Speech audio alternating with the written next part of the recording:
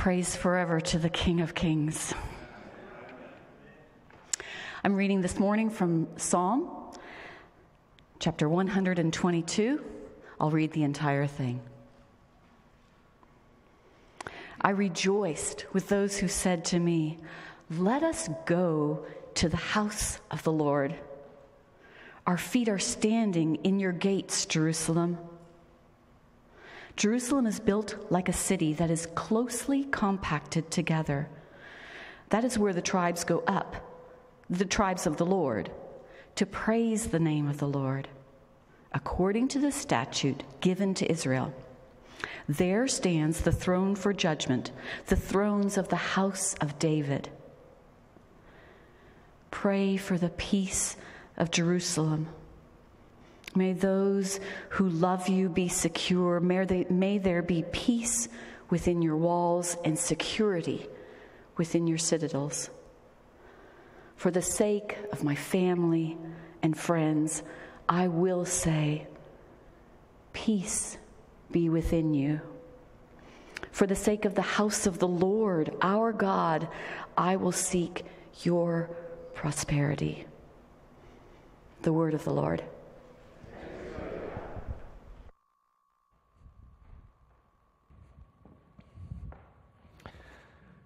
Thank you, dear, and welcome. Good morning, Trinity Church. So good to see you here. You can say good morning to me, too. That'd be all right. No, thank you. And for those of you online, again, we do thank you for tuning in. And if you're relaxing in your recliner, on your couch, still in your jammies, that's fine. Great. You're here with us. We're glad for that. For those of you that are here, wasn't it good to actually get up on a Sunday morning and get dressed, right, to come to church? So it's new again. So thanks for being here. And we really are looking forward to next week, our official kind of regather, restart with both a 9 o'clock and an 11 o'clock service here at Trinity Church. So let me encourage you, look for that email tomorrow. If you're part of Trinity, you're on our email list. Watch for that, participate in that, help us by reserving your space and your time and your service so that we can be planning and preparing adequately for you here, and so that all that other stuff can kind of be out of the way and we can just enjoy our fellowship and our worship time together next Sunday. So watch for those instructions, reserve your time and your service, and we will see you here next Sunday. For this morning, I want to just pause for a minute. I want to pray, as we always do, as we enter into God's Word, asking that God would teach us by His Spirit, guide us, kind of direct us, and that the Holy Spirit would be the one that would be doing the teaching this morning. So let's pray together. Our God, we thank you for this time together. Thank you for these songs of worship, just reminding us of you, calling us to give praise to you, reminding us of the goodness and the greatness of your grace and your love. Praise forever to the King of Kings. Lord Jesus, thank you that we can acknowledge you as our King, that we know that you were triumphant. The song that led us through your coming, your death, your resurrection, and the fact that you now reign at the right hand of the Father. You've sent your Spirit to be at work in us. For all of that, Lord, we again thank you this morning.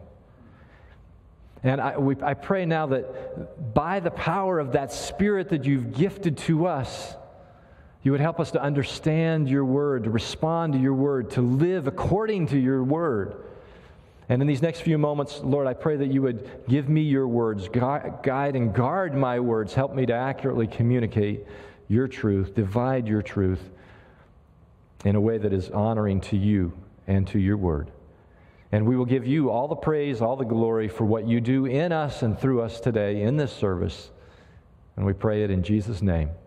Amen. It was kind of like a family pilgrimage, if you will. When I was a kid, growing up in Kansas City, Kansas, every Christmas we would make the trek to Dayton, Ohio area where my mom's family lived, the extended family. We would go there for Christmas. So our usual tradition was that our little family of four would celebrate Christmas ourselves maybe 5, 6, 7 days before Christmas. And then a few days before, my dad would get us all piled into the family station wagon, And this is back before the laws about seatbelts. So he would put the back seat down, and my sister and I would climb in the back. That was kind of our play area. It's what we called the way back in the station wagon. And a lot of times, we would actually get ready and leave at night. And my dad would drive us through the night.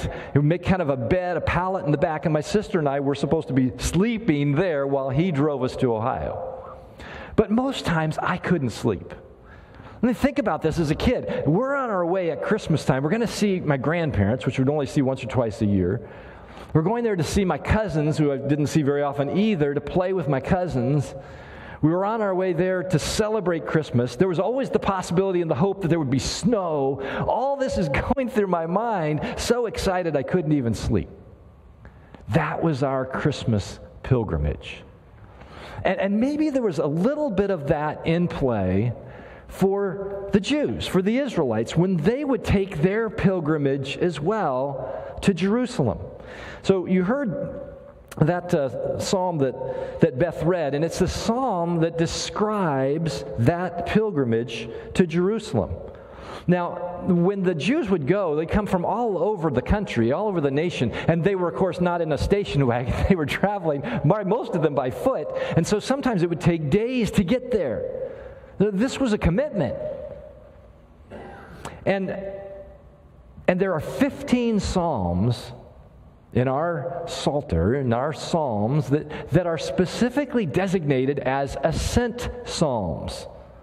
And so this is one of those. The Psalms 120 through 134, those 15 psalms are ascent psalms. They're the collection that the Jews would use. They would sing these songs on their way to Jerusalem during this pilgrimage time as they ascended to Jerusalem. Because as you probably know, Jerusalem sat on this plateau of Mount Zion, 2,700 feet above sea level.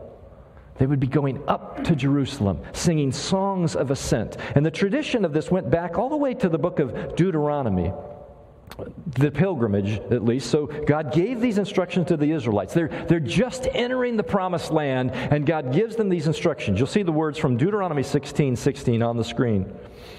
God said, 3 times a year, all your men must appear before the Lord your God at the place he will choose, at the festival of unleavened bread, the festival of weeks, and the festival of tabernacles. So 3 times a year, they would come from all over the land. At first, early in the nation, they would be going to the tabernacle, wherever that was placed, the center. It moved around a little bit. Eventually, it was at the temple in Jerusalem.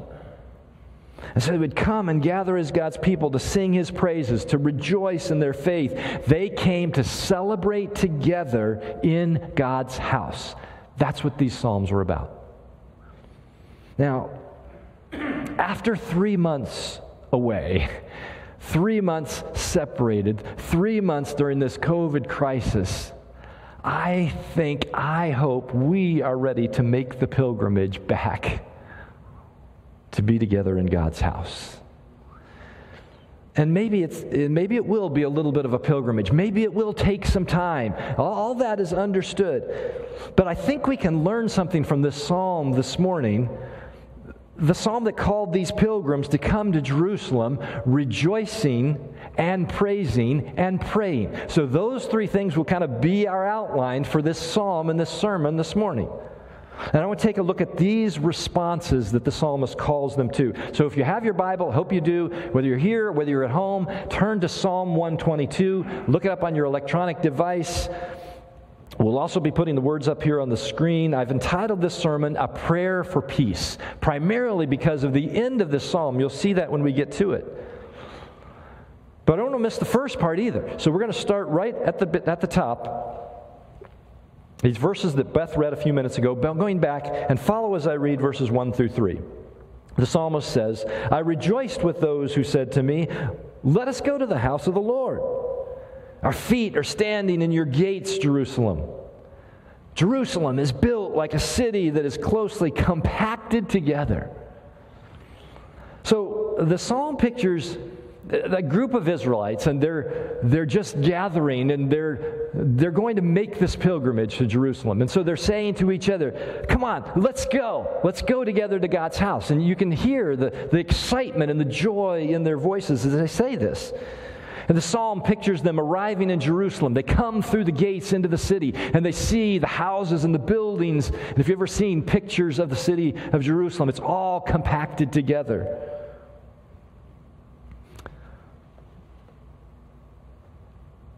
And then they see the people. Throngs of people gathered together. No social distancing when they gathered for these festivals in Jerusalem. And imagine just the excitement for a minute. Just kind of put yourself in their sandals, if you will. You see your friends and your family that you maybe haven't seen since the last festival. The energy and the buzz that would have been going on in the city at that time, the expectation that they all had of worship together and of sacrifices that would be given, the expectation of the food and the feasts, the singing and the celebration, all of that. Do you feel that as we're beginning this process of coming back to church? I hope you get a sense of that too. And maybe we're feeling it more now about church than we ever have before because we've been separated, because we've been missing it. So maybe there's a greater sense of what the Jews felt for their pilgrimage for worship. I hope that you're ready and eager to reconnect in ways with others in your church family. I hope you're looking forward to corporate worship together again and fellowship. I don't know when we'll be able to start it up, but I know I'm looking forward to when we can start up our Wednesday night dinners again.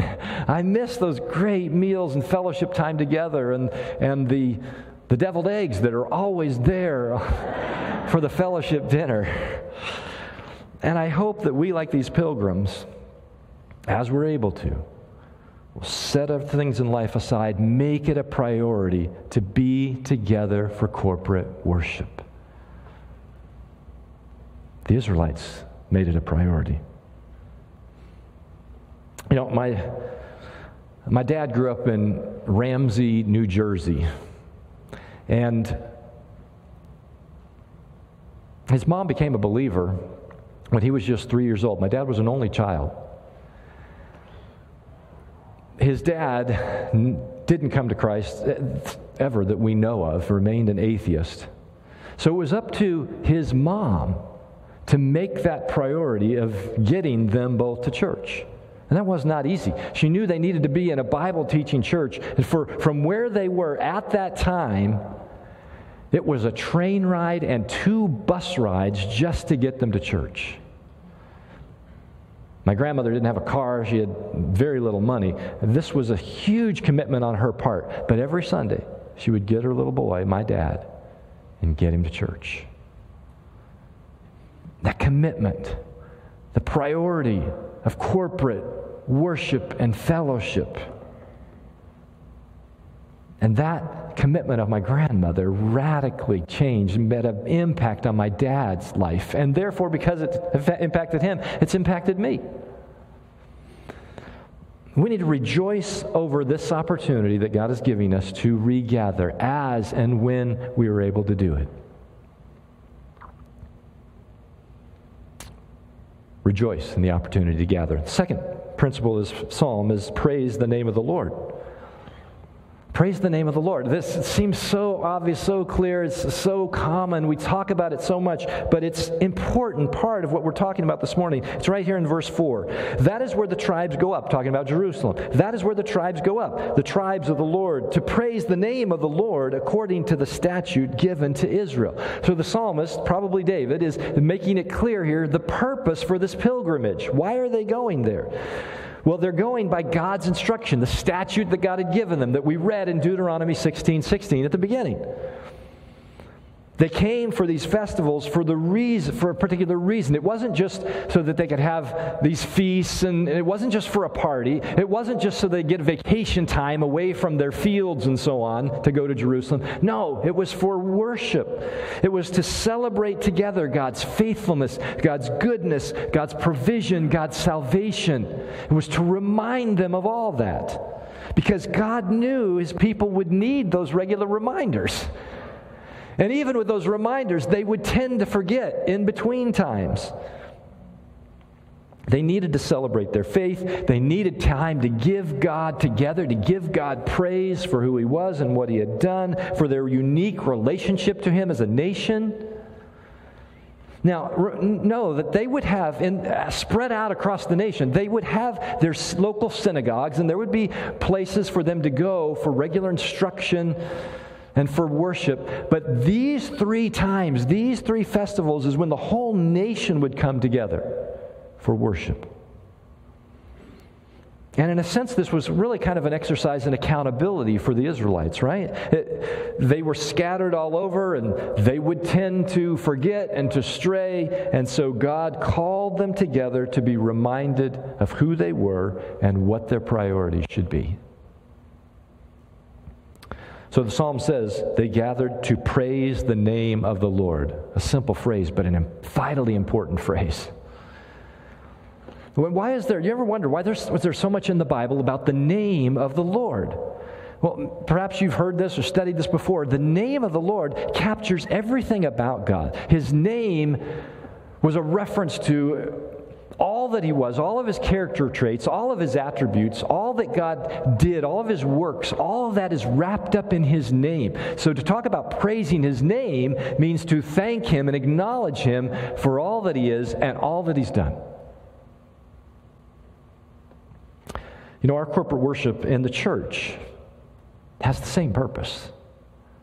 We come together to be reminded together of God's character, of His words, of His works. The corporate worship enables us to proclaim the truth about God together, which is exactly what we did this morning, right?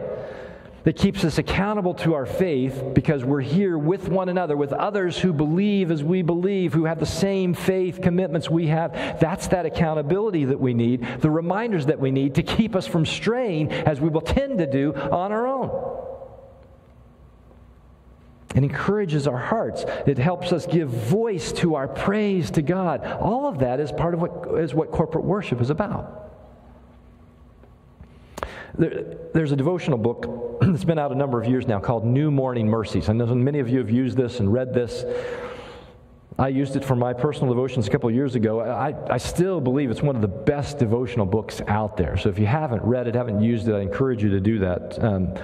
Paul David Tripp wrote this devotional book. And the devotional for tomorrow, actually, ironically, June 8, includes a reading, the reader to read Psalm 122, the psalm we're studying today. And I love the story that he uses in this devotion. I want to just read you a part of this because he describes a time in his life when he came to a weekend, came off a busy week of ministry. He was tired. He didn't want to go to church. Yeah, he's a pastor and he's a minister, but we have our days too, when we just don't feel like going to church. And this was one of those days for him. And if it wasn't, he says, if it wasn't for his wife kind of dragging him, kicking and screaming, he wouldn't have gone. But when he got there, listen to what happened.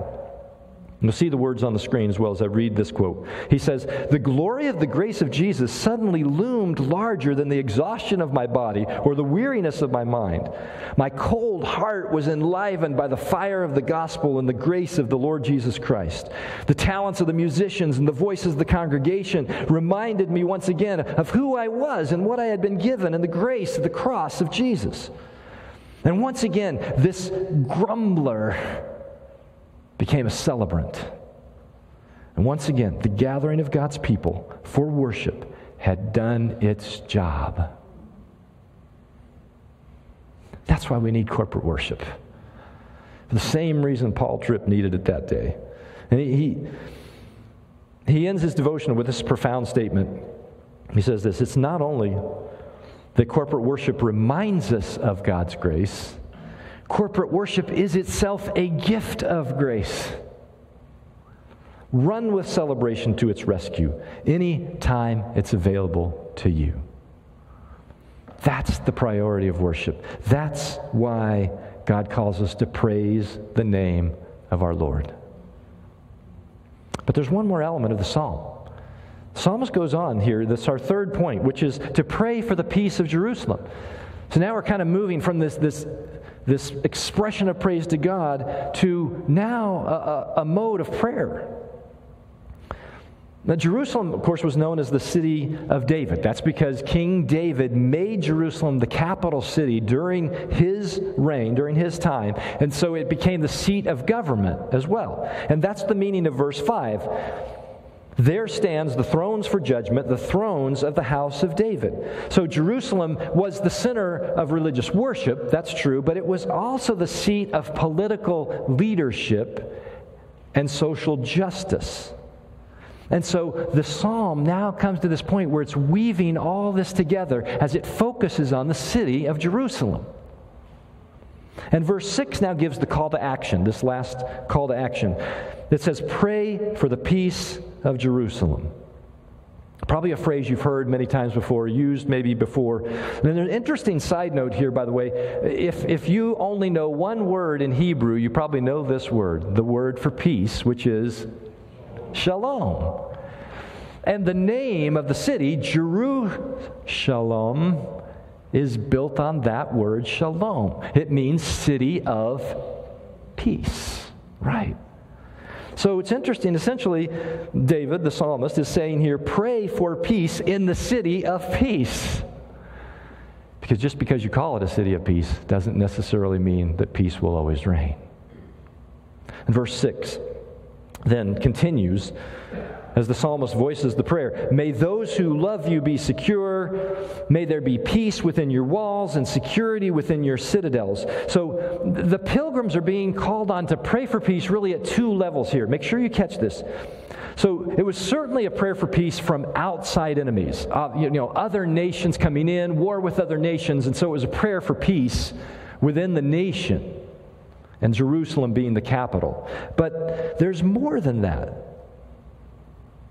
It was also a prayer for peace within the city, among the people. And this internal peace would have come only as the people lived in righteousness before God, and as the government, the king in that case, the government acted responsibly and maintained justice. All those things were kind of expected and were elements of peace reigning in Jerusalem. And so the prayer for peace incorporated all of that.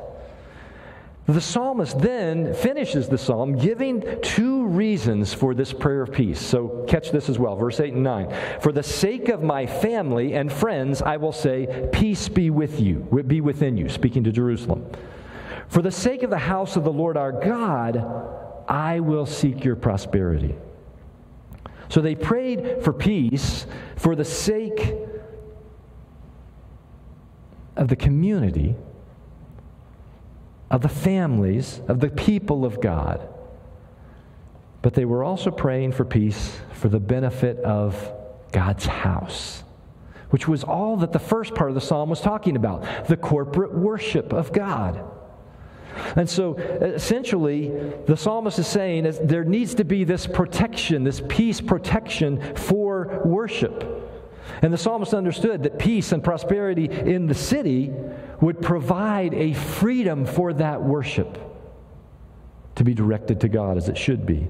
So for the common good of all and for the preservation of corporate worship, the pilgrims were to pray for the peace of Jerusalem. Now, I think this part of the psalm has great relevance for us and for our nation right now. You haven't missed what's been going on for the last 2 weeks. But it's not the first time we've seen it, right? Over and over and over again. Hatred, anger, racism, violence. In the current case, police brutality, the abuse of power and authority by a few. Rioting, looting, property destruction by a few others. And all of that is an affront to social justice. It's a barrier to peace. And we know as believers that the core problem is sin. It's sin. And the Bible's very clear about that. So the question then is, and the struggle for us then is, how do we respond as Christians? What do we do? What do we say? And I've been trying to think through this week, how does this psalm, because I believe it speaks into this, and in what way does it speak into this? Specifically into these racial tensions that are so prevalent in our nation. And I think what we're seeing, and what we've often seen, is this tension between justice and peace. And you hear the cry for both, justice and for peace. I was watching, in fact, just last night on the news, I saw one of the protests, and obviously many of the people coming to protest are doing so peacefully. They're doing it in the right way, and they're voicing concerns that need to be voiced. And so this one sign that I saw that caught my attention, it said, "No justice, no peace." Now, obviously I couldn't talk to the person who was holding that sign, so I don't know exactly what they meant by that. But if they meant that if I don't get the justice that I think I deserve, justice in my own mind, then I'm not going to be peaceful. If that's the message, then that's not helpful. That just contributes to the problem. But there's an element in which that sign could be true. Because if there is no righteous justice, as the Bible continually calls for, then there can be no true peace. This isn't just a matter of us saying, and the prayer isn't just, give us peace, just make it all go away. That's not what the psalm means. That's not our response as Christians. When we see this tension, when we feel this tension between justice and peace, we have to understand, we have to be able to verbalize as Christians the truth that we know, and that is exactly why Jesus came. Okay, listen, here, follow me in this. Because Jesus came to fulfill the righteous and just requirements of the law, right? The justice of God was meted out on Jesus when he died on that cross. That was the just deserved, what we deserved for our sin. But it came on Jesus, who didn't deserve it. And by dying on that cross, Jesus enabled the way for us to be shown and to receive grace and forgiveness of our sin. And so his grace is what brings us peace. The Bible's very clear about that. So the justice came on Jesus, the grace comes to us, and only that way is there true peace. Now, we have the only message that can bring true peace, which is why it's so important for us to share the gospel. And that has to be our answer. That has to be the words that we proclaim in situations like this. In fact, at all times. That's why it's so important for us to share this gospel of grace and justice and peace in Jesus. So as Christians, we have a responsibility. I believe we have a responsibility to stand and speak against injustice. We also have a responsibility to support those, whether that be in government or in law enforcement, or even within the citizenship, those who seek to uphold righteous justice. We should be supporting that as well. But our most important responsibility, according to this psalm, is to pray for peace. For the peace that we know only comes through Jesus and his grace.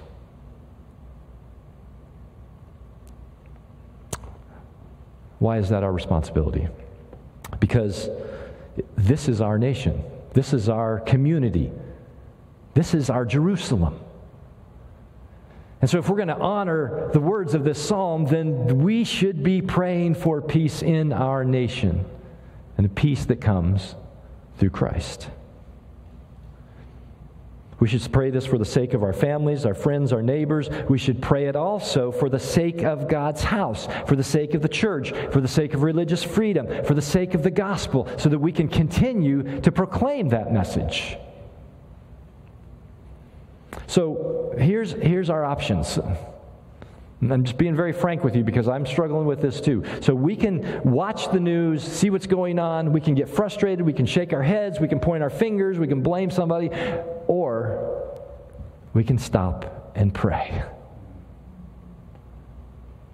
And by saying that, please understand, praying is not an escape from this. It's not a way of avoiding the issues or avoiding the conflict or avoiding the conversation. It's the way that we enter into the spiritual warfare that is a part of this, right? This is spiritual warfare going on in our nation. And only we as believers can do and know to do what is right for us to do, and that is to pray.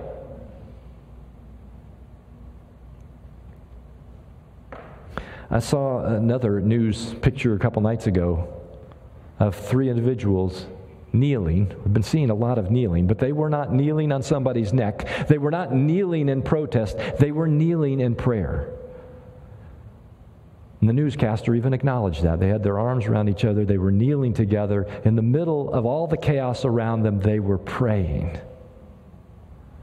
That's a great picture of what God is calling us to do. That's what this psalm is talking about here. I think the greatest time of conflict and division that our nation has probably ever experienced came during our Civil War. Obviously, long before any of us were alive here in this room or watching online this morning, but it's a time that we know about from our history books. And their history books talk a lot about the battles and, what happened in the conflict. That we have memorials and statues around our nation that remind us of the military heroes and those who sacrificed their lives in that war. And in fact, many of those statues and monuments have now become kind of a rallying point for those who are protesting what's going on now in racial inequality. But you know what's often forgotten about that time in our nation's history is that the president at that time, Abraham Lincoln, called the nation to pray. And was very specific in that. He sent out official proclamations from the office of the president calling the people of the nation, of the United States, to pray. Let me give you just a few phrases. There are many, but I'll give you a few phrases of what he called on for the nation. Lincoln asked people to pray for pardon of national sins. Imagine that, the president saying that, calling for that. A pardon for national sins, that law and order and peace be reestablished, that prayers may bring down plentiful blessings. These were the words of the president.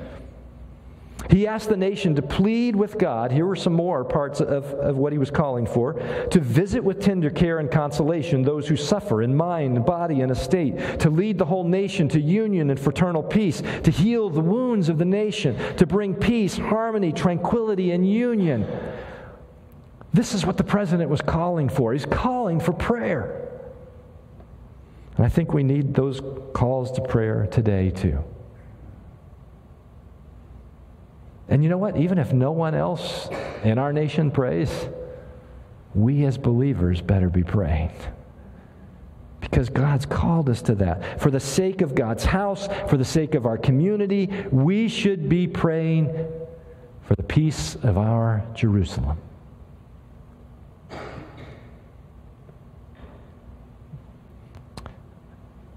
I hope that you'll participate next Saturday. You heard Nick talk about that at the beginning, our day of prayer. We've called this as a day of prayer for our church. 18 hours of solid prayer. Now, you don't, as an individual, have to pray for that 18 hours. Take a part of that. Maybe it's just 15 minutes. Maybe it's 15 minutes here, another 15-minute slot later on. But I hope that you'll watch for that email, sign up for prayer, be a part of that next Saturday. And be praying for our community, for our city, for our nation, for our church. There's plenty to pray for.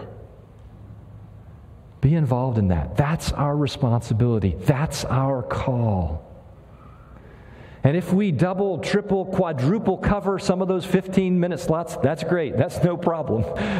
We cannot pray too much. But let's make sure there are no gaps in our prayer, that from 6 a.m. to midnight of next Saturday, we are together in prayer.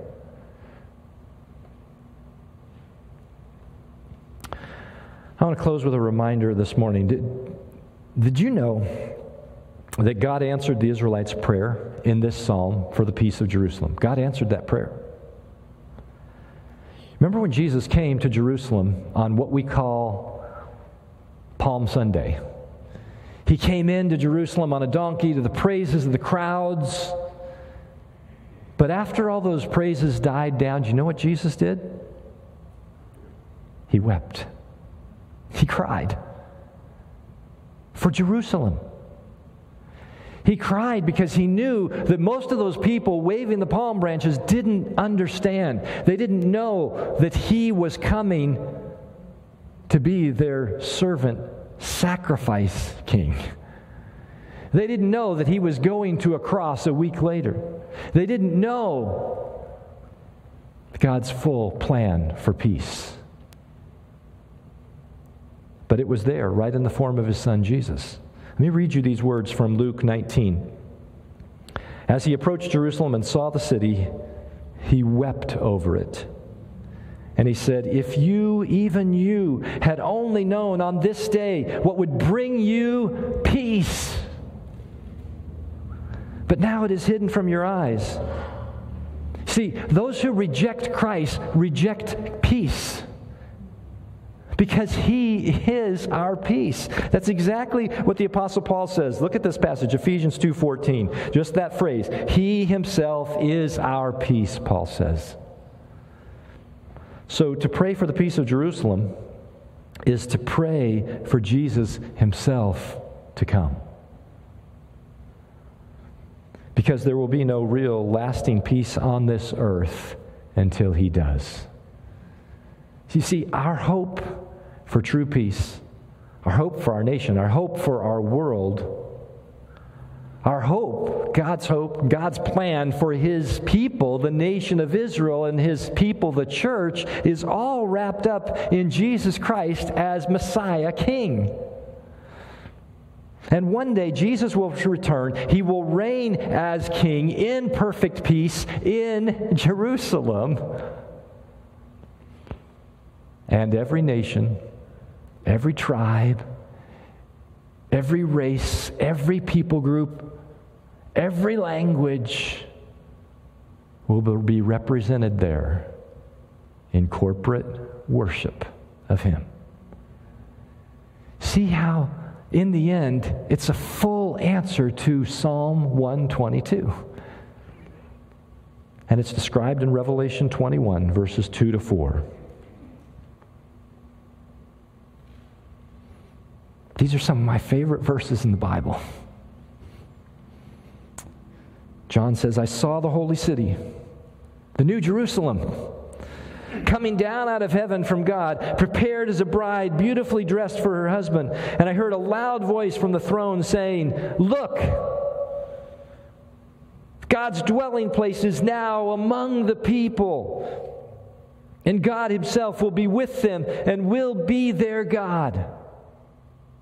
He will wipe away every tear from their eyes, and there will be no more death, or mourning, or crying, or pain. For the old order of things has passed away. That's peace. Trinity Church, when we pray for the peace of Jerusalem, when we do what this psalm calls us to do, we're praying for God's people all over the world. We're praying for God's plan to be enacted. We're praying for God's house, for the church. And we're praying for God's kingdom to come. Because that's what will bring everlasting peace. Let's pray.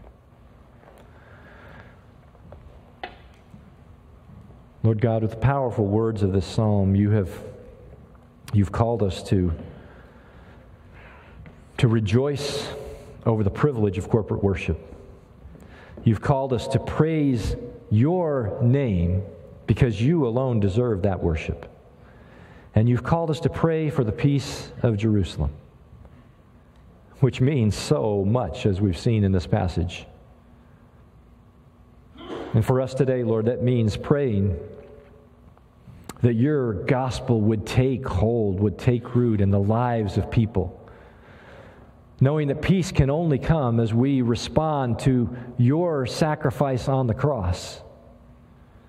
Lord, we do pray for justice in our nation, but we pray for justice that comes through righteousness that only you can give, through peace that only you can create and provide. Lord, may we as believers be that voice. May we pray that prayer with commitment, conviction, and consistency.